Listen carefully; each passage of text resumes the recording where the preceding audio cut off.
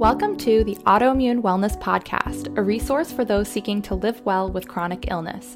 I'm Mickey Trescott, a nutritional therapy practitioner living well with autoimmune disease in Oregon. I'm the author of the Autoimmune Paleo Cookbook, and I'm using diet and lifestyle to best manage both Hashimoto's and celiac disease. And I'm Angie Auld. I'm a certified health coach and nutritional therapy consultant, also living well with autoimmune disease in Maryland. I'm the author of the Alternative Autoimmune Cookbook, and I'm using diet and lifestyle to best manage my endometriosis, lichen sclerosus, and celiac disease. After recovering our health by combining the best of conventional medicine with effective and natural dietary and lifestyle interventions, Mickey and I started blogging at autoimmunewellness.com, where our collective mission is seeking wellness and building community. We also wrote a book called the Autoimmune Wellness Handbook together that serves as a do-it-yourself guidebook to living well with chronic illness. If you're looking for more information about the autoimmune protocol, make sure to sign up for our newsletter at autoimmunewellness.com so we can send you our free quick start guide. It contains printable AIP food lists, a 2-week meal plan, a 90-minute batch cooking video, a mindset video, and food reintroduction guides. This season of the podcast, Real Food on a Budget, is brought to you by our title sponsor, the Nutritional Therapy Association. A quick disclaimer, the content in this podcast is intended as general information only and is not to be substituted for medical advice, diagnosis, or treatment. On to the podcast.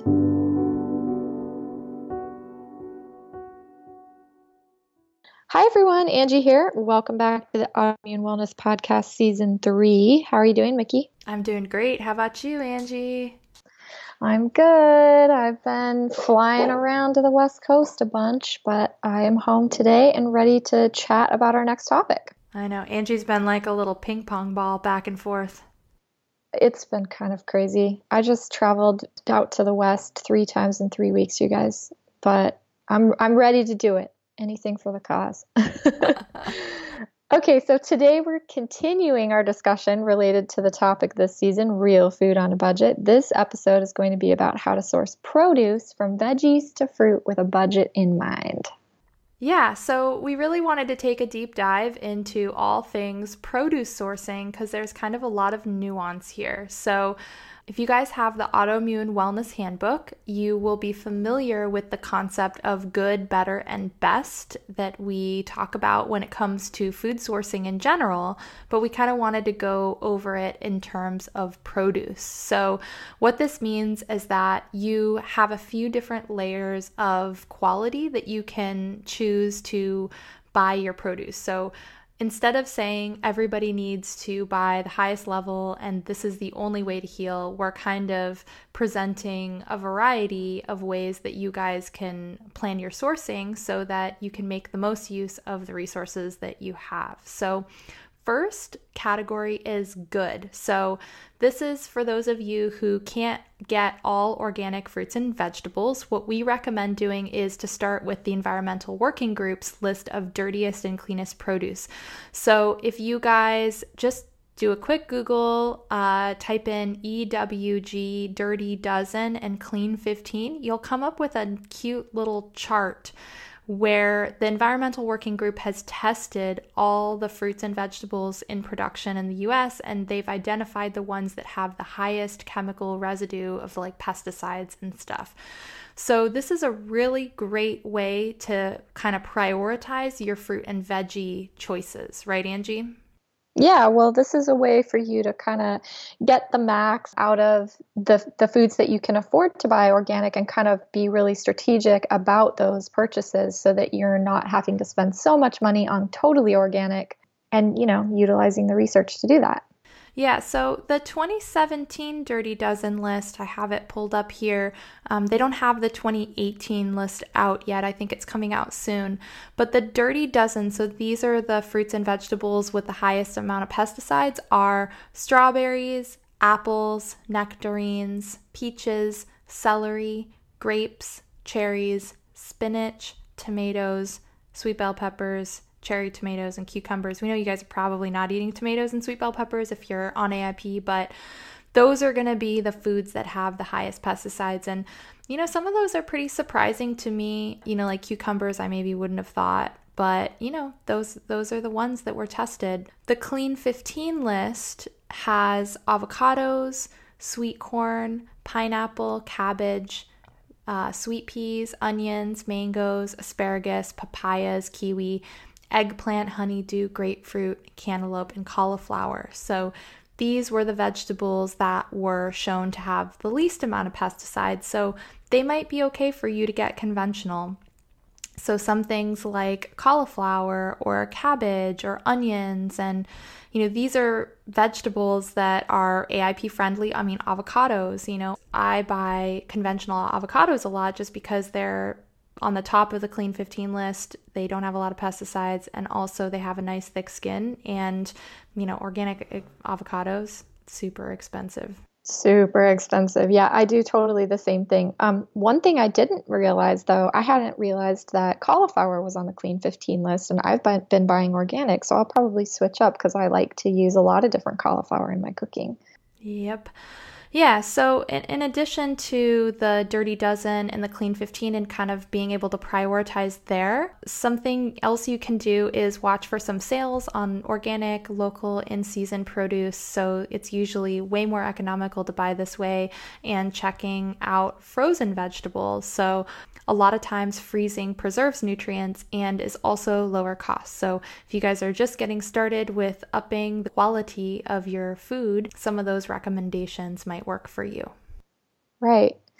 So moving on to the better category. So this is like the next step up in terms of budgeting and sourcing. If you can afford some organic produce, you can focus on organic versions of those on the Dirty Dozen list and round out a variety with the non-organic fruits and vegetables from that Clean 15 list that we talked about. And you can shop at your local farmers markets and look for great deals on organic local produce. If you focus on the local produce, the idea here is that you might find that your budget actually accommodates more of the organic because you won't have the shipping costs as part of the premium you're paying at the store. And then the best, so if you're like gonna go all out and get the best produce you possibly can, which, we recommend over the long term, the more you can shift that budget to kind of up the food quality all across the board, you would be getting all or as much of your produce as possible, organic, local, and in season. A great way to do this is by joining a CSA, which stands for Community Supported Agriculture. This is when you pay the share of a farmer's produce at the beginning of a season, and then the farmer has that money to invest in creating that harvest. And then you pick it up weekly. Sometimes they'll deliver it to you, and then filling in whatever you're not getting there with a variety at the farmer's market, co-op, natural food store. I would also add here that the very, very best is actually growing your own, right? So if you have complete control over all aspects of producing your food, I mean, that's the most sustainable, and it's going to be the freshest. It's going to be obviously the most in season because you don't have all the tricks that all the industrial, even organic food growers have up their sleeves. And it's going to be really convenient. It's going to be right at home. So, right. So great option if you can do that. So maybe we should talk about how we source our produce, Mickey. Yeah, so I live in the Willamette Valley in Oregon. I live in an area where I can grow a lot, and actually something that I am striving to do better every single year is to become more self-reliant and grow my own food. So we have a big herb garden that we use year-round. I grow lots of greens like kale, chard, lettuces, and zucchini. Something that I learned even when I lived in Seattle in the city, when I really didn't have a lot of food budget for good produce, was I actually found a chart online that said the most expensive produce per ounce from high to low, and actually the highest cost that we pay in the store is actually herbs and greens. So things like cilantro, rosemary, thyme, and then the greens like the baby lettuces, spinach, kale, chard. And those are actually the easiest things to grow, and they take the smallest amount of room. They don't need a super deep bed. A lot of them can be grown in pots. So those are things that I prioritize growing just because of cost. Another thing that I do is I pick my own in the summer. So in the summer, there's like a crazy bounty of things like berries. My husband and I will go to the farm and we'll pick pounds and pounds of blueberries, raspberries, strawberries, and then we'll freeze them. And like right now, it's the middle of winter and we still have a bunch of frozen berries from the summer. Something else we do is we harvest persimmons from a persimmon tree in the winter, and so kind of the flip side. And then I have different produce sourcing depending on if it's summer or if it's winter, because, even though we live in somewhere that food grows, it's not totally year round. So in the summer, that's when it's like amazing bounty all the time. I like to go to the farmer's market. I haven't been doing a CSA the last couple years because I've been traveling so much that it's a little complicated trying to figure out what to do with that food. And I'm considering it this year because I'm not traveling as much. And then in the winter, I fill in the gaps with like a Fred Meyer's, which for those of you that don't live in the Northwest, it's kind of like a Walmart. I don't actually have a great specialty grocer where I live, so I don't have like a Whole Foods or even like a Sprouts or Trader Joe's. So actually, surprisingly, they have a pretty good selection of organic produce in the winter. It's the same industrial organic stuff that you find at Whole Foods. Honestly, it's a lot cheaper because it's not in a fancy store, but that's where I kind of round out my produce when I have to. Awesome. So I also have like a mix depending on the season. So in the summertime, I get 100% organic CSA from my local farmer, the same farmer that I get most of my meat from. And she grows a bunch of different herbs and greens, onions, some fruits. Honestly, there's also a lot of nightshades in that CSA, but my husband and daughter can enjoy some of that, or we share it with neighbors or friends. Even when I travel, I like having the weekly CSA. I usually arrange with a friend of mine who also enjoys this quality of food and have her pick up my CSA and basically share it with her family, like a little gift to her when I'm traveling. And then in the winter, I mostly use Trader Joe's or Whole Foods, and I get a combination of organic and non-organic fruits and vegetables, usually based on that Environmental Working Group's guides. I don't grow a lot of my own because I live in a pretty urban, suburban area, and I don't really have a space for that. I have done a little bit of like pot gardening in the past, growing some greens in pots and stuff on our balcony. Mostly I stick to purchasing from my local farms or the Trader Joe's Whole Foods combo. So that's it. That's my produce sourcing. Awesome. I think it's good to just, share with people kind of the different ways that, we get our hands on this stuff. And I mean, I am blessed to live kind of in farm country, but I also don't have a good grocery store right by me. So I kind of, by necessity, I'm forced to be a little more self-reliant. And Angie, I know you have a lot of options as far as stores around you, and you can actually kind of leverage that and shop around. It's more convenient for you to kind of see where you can get for the best price. So, Right. Okay, so that's it for the first half of this episode, you guys. We'll be back after the break with a guest who's going to help us expand these ideas. He's kind of amazing. We can't wait to share. A quick word from our title sponsor this season, the Nutritional Therapy Association. The NTA empowers its graduates to source, prepare, and integrate a variety of well-sourced plant foods as part of a nutrient-dense diet. For example, did you know that the betaine in beets aids digestion, chromium in romaine lettuce can help regulate blood sugar, and that Brussels sprouts have been found to boost beneficial gut bacteria? Through their Nutritional Therapy Practitioner Training Program, which I took in 2012, and the Nutritional Therapy Consultant Program, which Angie took in 2015, the NTA teaches students to use foods therapeutically and focuses on building foundational health by integrating customized diets based on everybody's unique needs. For more information on the NTA's nutritional therapy programs and to access their free 7-day 101 course, check out their website, nutritionaltherapy.com. All right, guys, on to our interview today. It's just Mickey for this segment. Today, we are speaking with Tyler Boggs, one half of the duo behind the incredible Heart to Heart Farms here in Oregon with his wife, Elizabeth. Tyler and Elizabeth started raising animals and growing food after they converted to a real foods lifestyle, but found that it was difficult to afford it.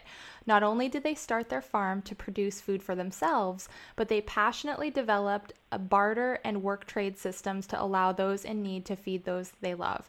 A few short years later, Tyler has never been happier, sharing what he has and providing a sanctuary where people can nourish their bodies, minds, hearts, and souls. Other than being a good husband and father, there's no higher calling in the world to him than that. Thank you so much, Tyler, for joining us from Sherwood, Oregon, your neighbor. As you know, we're just kicking off a very focused podcast season dedicated to helping people make a healing diet and lifestyle fit into their budget. We know this is a area that you have a ton of expertise in, and I'm really excited to get started talking to you today. Thank you, Nikki. We're super excited as well. Awesome. So first, we know that your farm was born out of a personal struggle to afford this high quality food. We know a lot of other people struggle with this too, and they might resonate with your story. So can you tell us a little bit about how those circumstances led to the creation of Heart to Heart Farms? Yeah. I mean, tight budget leads to necessity. So, when we decided to eat organic, it started just with becoming jaded with the food industry in general and deciding that, enough is enough and we needed to get the chemicals out of our food. And when we did that, our food bill went up to over $1,400 a month, almost immediately. And that just wasn't sustainable. And so we immediately just started to get creative, and the first thing that we thought of, a seed packet was $2, and we didn't really know anything. I grew up on a farm, but when I deployed very early and spent a bunch of years overseas, and so I didn't have much experience personally farming.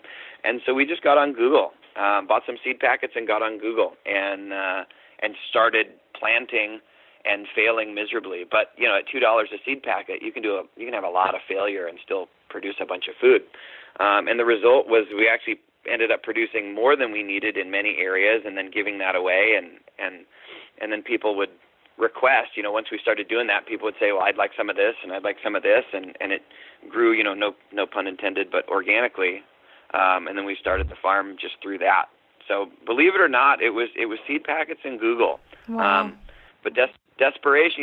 We made the commitment that we were done with the food industry, and we would do whatever it takes. And you would be surprised at what $20 in seed will buy. A weekly grocery budget for us would produce a whole season full of food. Yeah, that's really interesting. I think a lot of people aren't really even familiar with those seed packets, but what would you even just ballpark estimate one of those $2 packets of seeds? For something even as expensive at the store as kale or lettuce or something. What's the dollar value ballpark for something like that? Just so people can. You're looking at probably 1,000%. It's 100 times. It's super. At retail prices, a $2 seed packet will produce hundreds and hundreds of dollars worth of produce at a retail rate, especially if you're talking about organic produce. And for us, it was really just the scary piece was we never done it, and we didn't want to mess it up. And not having the basic foundation really prevented us for a long time from just starting to put seeds in the ground. But really, that's it. It's just starting to put seeds in the ground. My wife is a part of all of these wonderful Facebook groups where she can just take a picture of the plant and it posts to this group, and they can tell her what it needs. Mm-hmm. Whether it was too, at the very beginning, that was critical. They'd say, oh, it needs more water, or the soil doesn't have enough nitrogen, and these plant experts were just willing to give all their incredible advice. It really didn't take much. It was just the getting started and overcoming that fear of messing it up. I love that. That's so cool. So can you tell me a little bit about your family's personal approach to stretching your food budget, especially in terms of produce? How do you make the most of what you've got? Oh, wow. That's a super great question, and that was probably the biggest challenge up front. Number one was self-reliance, was really deciding that we were going to be kind of the beginning and the end, that we were going to take whatever action it that we needed to make sure that our family was eating chemical free. So self-reliance, and then that action step that we were going to act even if we didn't have all the information, that we were just going to get started. But the other piece that was really important was seasonal abundance and eating seasonally. One of the things that we've found is that there, whether it's a farmer or somebody that just has a garden in their backyard, there are crops that overproduce. And whether it's tomatoes in the late summer or whether it's zucchinis, in the early fall, it doesn't take, one bush will provide more than a family needs. And so there are lots and lots and lots of people, as long as you're willing to eat what's available seasonally and search that stuff out. In the summer, you've got pears and apple trees all down the highway and the roads. It's just a matter of finding them, and they'll drop far more fruit than anybody generally uses. And so if we're willing to shift our diet and eat what's in season and what's abundant, that really helped immensely as well. Just looking for those opportunities, finding out what gets ripe and when. And I remember every time we'd go for a walk or go for a drive, we would write down where apple trees and pear trees and fruit trees were on the sides of the road, because inevitably all you've got to know is when they get ripe, and they just drop the fruit and 90% of it rots on the ground. So self-reliance, seasonal eating, preserving is, preservation. Liz is a fermentationist, so preservation is a huge piece of what she does in fermentation, but also drying and dehydrating, and then pressure canning and even water bath canning. So preserve. When those things are in abundance and you get 100 pounds of apples, obviously we can't eat those before they go bad. And so finding a way to make sure that they last, even if you can get them to last a couple months, but ideally last until the next harvest. So increasing our knowledge on preservation. And then building community, I think, is the next step, because it's challenging to go this road alone. So we started with one other family. As soon as we got really excited about it, we found a really close friend that was in the same boat, hurting financially, but really wanted to improve their health and change their lifestyle. And it's amazing how much more energy you have working with one other couple. And instead of just doing it for yourself, which can become monotonous and tiresome, now all of a sudden you're kind of the champion and the cheerleader for somebody else who is hurting as well, and it makes it much harder to quit. And then ultimately building, a network, 3, 4, 5 families where we can all keep our eyes out for trees that are going into harvest and abundance that's becoming available. And then eventually reaching out and developing a gleaning network with farmers where you can, when you've got a team of 3 or 4 or 5 families, now all of a sudden you can be super useful to a farmer when they have abundance, and helping them either gather that or get it to families in need. So I would say if I were to, really boil it down as far as our personal approach, it would be, just those 5 areas, self-reliance, eating seasonally and taking advantage of seasonal abundance that's wasted, preservation, building community, and then ultimately developing a larger network that can keep their eyes open for stuff that's going to waste. Yeah, I love that, Tyler. And something that I'm noticing, there's a really strong theme in personal responsibility. It really sounds like, you guys didn't allow yourselves to be victim to not having enough money to afford what you want. You really were willing to kind of go out and figure out a system in some very unconventional ways to kind of make this work for you. And I think that's really interesting. A lot of people go to the store and we have everything in all seasons. And so we're kind of lulled into thinking that we can get whatever we want whenever we want. And we don't really realize how against nature that is, right? Yeah. Zucchini in January is just when you see things grow in the ground, you just realize how unusual that is. And so, I think that's really awesome advice, and I would really encourage people to just kind of start thinking about seasonally even, and how much extra there is at certain times of the year and how they can take advantage of that. That is really, really smart thinking. So, well, and being easy on yourself, this desperation was born out of, a victim mindset that had been in place for years. And so just because, so we took action once doesn't mean we always took action. And I think we were just kind of fed up. We were sick and tired of being sick and tired, and we knew we needed to make a change, and nobody else was going to make it for us. So, yeah. It just takes that one decision to go from that mindset of, we can't afford it to, yeah, what am I going to do to fix it? Yeah. I love that. Sure. That's so empowering. That's what we're all about. So we know that you specialize in some really creative food sourcing and you have some opportunities for people in our community. Can you share an interesting story of scoring some delicious food for very little or no money? I could bore you with probably hours of stories. But, when it comes to, I think as you build a network in a community and really develop the mindset, or as we developed the mindset that we were going to do this no matter what, doors started opening, and we started talking about sharing abundance with the community, and that was inspirational to many people. And so I had a gentleman call me and said, hey, I've got a guy, and he works in sales for this company, and they sell produce, and there's a bunch of waste, and here's his name. And then when we gave him a call, and that developed into a relationship with our first wholesaler, which was NASDAQ Produce. And we just gave him a call and said, hey, this is what we're doing. We've got a farm. We're feeding the community.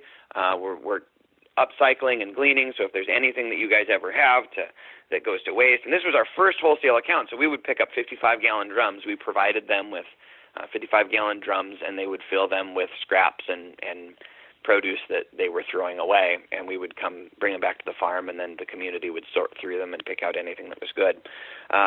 And that ultimately started in a pickup truck, and then went to a pickup truck and horse trailer, and then eventually went to a box truck.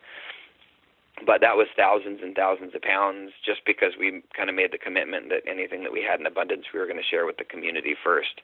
And that was a 3-year relationship, which actually opened the door to most of our other relationships. And we had a similar story where a friend had a plum tree, or a friend of a friend of a friend was, I think, actually how it went.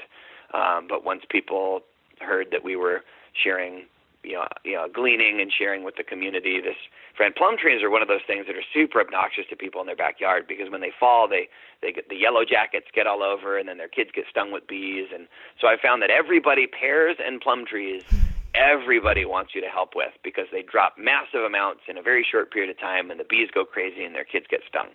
And we actually were able to go and harvest, hundreds and hundreds of pounds of these plums, and we did it at a separate time with pear trees as well. And just bring it back, and we dried a bunch. We gave a bunch out fresh, and then the ones that weren't super pretty, we dried and dehydrated, and the ones that were even less pretty, we ended up pressing, and we made the apples into apple cider vinegar, and the pears into, it's amazing what you can do with a backyard and a couple fruit trees. Yeah. So, yeah. I love that.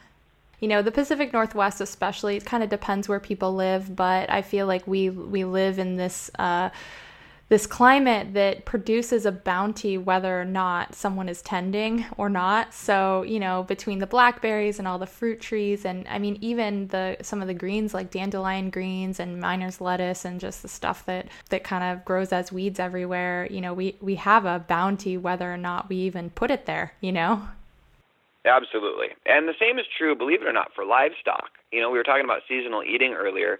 I think one of the things that happened early on for us is that I got a call from somebody that had pigs, and in the winter, pigs become super challenging, especially if people aren't prepared. And this person had a couple litters of pigs, and they weren't prepared, and then in the middle of winter, they needed to get rid of them, and so they had 4 pigs, and they said, they asked if we could take them, and I said, well, we don't really have room for them, but I can probably find somebody that does. And so we created a relationship where if we found homes for 3, we would get 1 for free. And for us, that was a huge deal. And so it just took some legwork to find homes for 3 pigs, find 3 people that wanted, essentially they were selling them at half of what the market was selling at. So, all we had to do was do a little bit of legwork, and to get a free pig out of the deal was just super incredible, and that, hundreds and hundreds of dollars worth of meat. Yeah, totally. Actually, Tyler, I don't know if you know this, but we got a pig from you last year. My mom did, and she bred it, and now we have 9 pigs. So she paid for the pig. It happens quickly. But all of a sudden, we've got all this meat running around, and she's going to sell most of them. But, what ended up as a couple $100 investment has turned into thousands of dollars, and they're eating all of our waste, all of the scraps, and running around the farm and just kind of taking over. So that's kind of so fun. Good to hear, and I love that. That's the whole goal is to get to help people get self-sufficient. Yeah. And it's amazing how little it takes. I mean, people that were so intimidated by it, but if we just decide that we're going to do it, and then seek out the information, it really is simple. So great job. Yeah. That's super exciting. Yeah. Well, I'll tell you how it is on the other side when we're all done with the pig experiment. But right now it's at peak cute, and they're really fun to have around. So, that's awesome. So if people can't afford only organic fruits and vegetables, this is a big topic in our community. What are your tips for sourcing? Oh, wow. Well, sourcing specifically, I would say, we made a list of the top 20. You get the top 20 most toxic, and just make sure that no matter what, those are 100% organic. And that's your basic. The good news is almost all of them grow incredibly well here, like in your backyard. It's like strawberries and spinach and apples and peaches and pears and grapes and celery and tomatoes are on there, and potatoes. But all those things are really simple to grow, and they grow really, really well here. So just making sure that whatever you do, that the sourcing of those is super, super, super careful. And then from there, I just really go back to question number 2, focusing on seasonal abundance, preserving, building community, buying seed for those things first. Yeah. Those are the most toxic. So if those are things that you're super, super, that you're committed to being a part of your diet, go get an apple tree, or go get, better yet, here's an idea. You can go get a willow branch and soak it in water and make willow tea, and then you can take a cutting off of an apple tree, cut a branch off, soak it in the tea for 24 hours, and root it in the ground and make your own apple tree.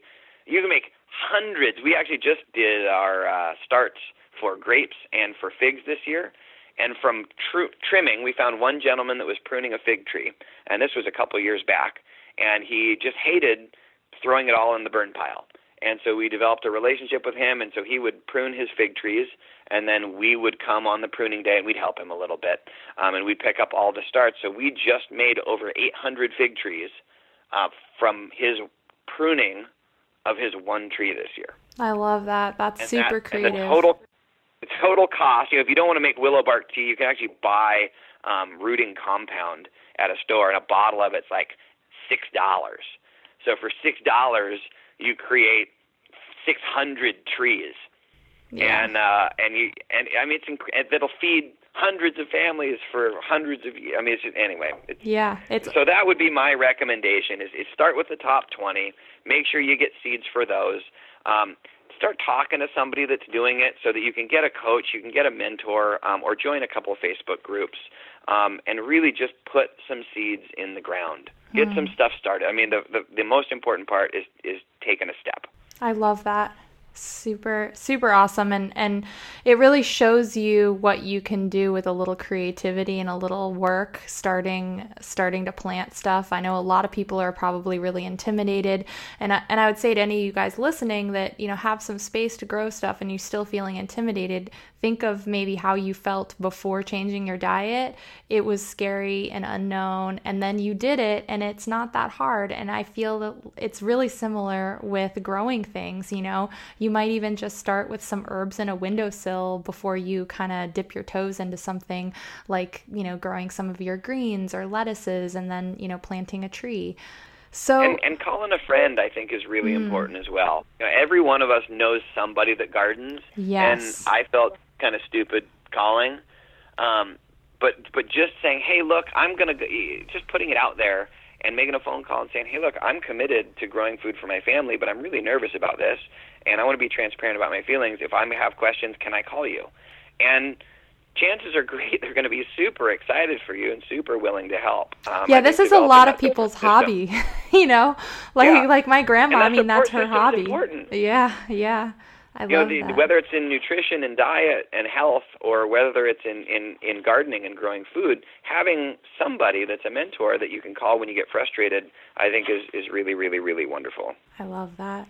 So, Tyler, can you talk to us about the unique opportunities that CSAs present for both farmers and customers? We'd like to help people understand the risk and reward trust that goes into this arrangement. So, with a CSA, people are paying a lot of money up front, and that actually really helps the farmers be able to produce that harvest for the rest of the year. Yeah, the CSA, the community-supported agriculture concept, is super phenomenal, and my experience is that risk is pretty minimal as long as you're dealing with somebody that has been farming for a while. Risk is like, I will get less broccoli and I will get more cabbage. So if that's the risk to you, then maybe that's something to take into consideration. But the opportunity is really for people to save money. Generally speaking, CSAs are a fraction of what it would be to buy at the farmer's market or even buy local organic. Huge increase in quality because you're getting stuff that is fresh from the land. Usually it's picked that morning because and there's no preservation methods, no shipping. So your quality is through the roof, and then you really get to eat seasonally. You get to eat what the land is producing. And especially if you pick a farm that's really doing soil building and regenerative farming, if they're focused on vermiculture and increasing like mycelial and mycorrhizal cultures, then the organic matter in the soil is really important. Then you're getting a higher nutritional value because the plant can't create nutrients out of nothing. And so if you're really careful about the soil that's being built underneath it and the farmer's practices, you're getting, in your head of lettuce, up to 5-10 times more nutrients than you would be getting in even an organic commercial product because it's grown consciously and the farmer's focused on soil building. So there's a big difference. With the CSA specifically, the farmer gets to plan their crop, plan in advance. The farmer, people don't realize how expensive and how time-consuming farmers markets are. When we did, our first year we did farmers markets, I think we did 6 or 8 of them. And it was amazing in talking to the other farmers. Almost all of them, like their goal was to break even. And it was really scary because it was so expensive and so time-consuming that their goal was just to get the word out for their farm. And they literally didn't make any money. So people are spending tons of, they're really paying top dollar at these farmers markets, not realizing that the farmer is not getting any of it because the cost to the farmer is so expensive. And so the CSA allows a farmer to do what a farmer does, which is farm. He gets to focus on growing his food. He doesn't have to go to the farmer's market. He doesn't have to stress about, low-producing crops. He can focus on what's really doing well that season. And really do what he does best, which is nourish the soil and grow crops and healthy livestock. I love as opposed that. to marketing. That's really great, Tyler. Thank you so much for that. And thank you so much for this conversation. I think that this has been really eye-opening for me. I feel really excited to get some more plants in the ground this year and, renewed in my excitement to just kind of support the local food system and kind of what you're doing. So will you let our listeners what you and Elizabeth are working on right now and kind of where they can find you guys and how they can support you? Oh, yeah, that would be wonderful. So we've got the food pantry, which is for everybody in need. There's no restriction, and that's Good Neighbor Family Pantry, and that's at www.goodneighborfamilypantry.org or obviously on Facebook, just /Good Neighbor Family Pantry. And then the farm is Heart to Heart Farms. That's heart like in your chest, and then the number 2, and then Heart Farms is plural. And that's, again, on Facebook and on the web. And the farm has the Work for Livestock and Work for Meats program where we allow people to show up. We set aside about 50% of everything that we produce for people to work trade for and low-income families. We also do bartering for people that have old things that they're not using, whether it's tools or firearms and ammunition or anything that we can use out here on the farm, and just bartering. We currently just launched a Meat Buyers Club, which was previously a Meat CSA, and I'm not even sure if the website's up to date on it yet, but it allows people to have a 6-month subscription, and it saves them as much as 70% off of retail rates when it comes to meat, which is really, really, really wonderful for a lot of folks that are hurting financially. And we're finally delivering. We're delivering all along the I-5 corridor, so all the way up to Olympia and then all the way down to Roseburg, which is really kind of neat. But the goal, everything that we do is really to help create self-sufficiency. So we had a client that just reached out and he was buying rabbits every week. And so I just asked him, I pulled him aside and said, look, you're spending a bunch of money on rabbit every week. And he said, well, it's the only meat that doesn't make me sick. And we had a wonderful conversation about his health and kind of his goals. And I said, look, if you just spent what you would spend in 2 weeks on rabbits, I could get you a breeding trio, and I'll teach you how to breed them. Because a lot of what we do is consultation. My goal is really to help people get self-sufficient. So he bought a trio of rabbits, and I taught him how to breed. And so he just had his first litter of babies, and so now he's able to supply his family and his community with chemical-free meats from his backyard, and he's no longer purchasing meat on a regular basis. So that's the other piece, is if people are really serious about this, don't be afraid to reach out to us. Send me a message on Facebook or send us a message on the website. We do a lot of consultation. We do basic farm tours for people that are really serious about creating this lifestyle and want to come out and kind of see what we're doing. And then, of course, we do we try to provide resources that help equip people, everything from, superfoods and tuber starts like Yacon and Sunchoke to, even trailer rental and livestock hauling and helping people get established with breeding stock. So, and then if our foster pig program and birthday parties are super popular if you just want to support us. But, go to the website, check us out. And more than anything else, I would say just get started. I mean, this is simpler than you think it is, and feeding yourself chemical-free there's been nothing that's been more life-changing for me. Love it so much, Tyler. Your passion really comes through, and wow, I can't believe I'm sitting here and then you're like, and then we do this food gleaning program, and then the meat. It's like, you guys are just incredible. You can tell that your fires are lit and that you and Elizabeth really care about your community and spreading this information far and wide. So, thank you so much for what you do and for agreeing to have this conversation. Everybody else, we'll be back next week. I hope you guys are super inspired. Take care. Thanks for joining us on this episode of the Autoimmune Wellness Podcast. We are honored to have you as a listener, and we hope that you've gained some useful information.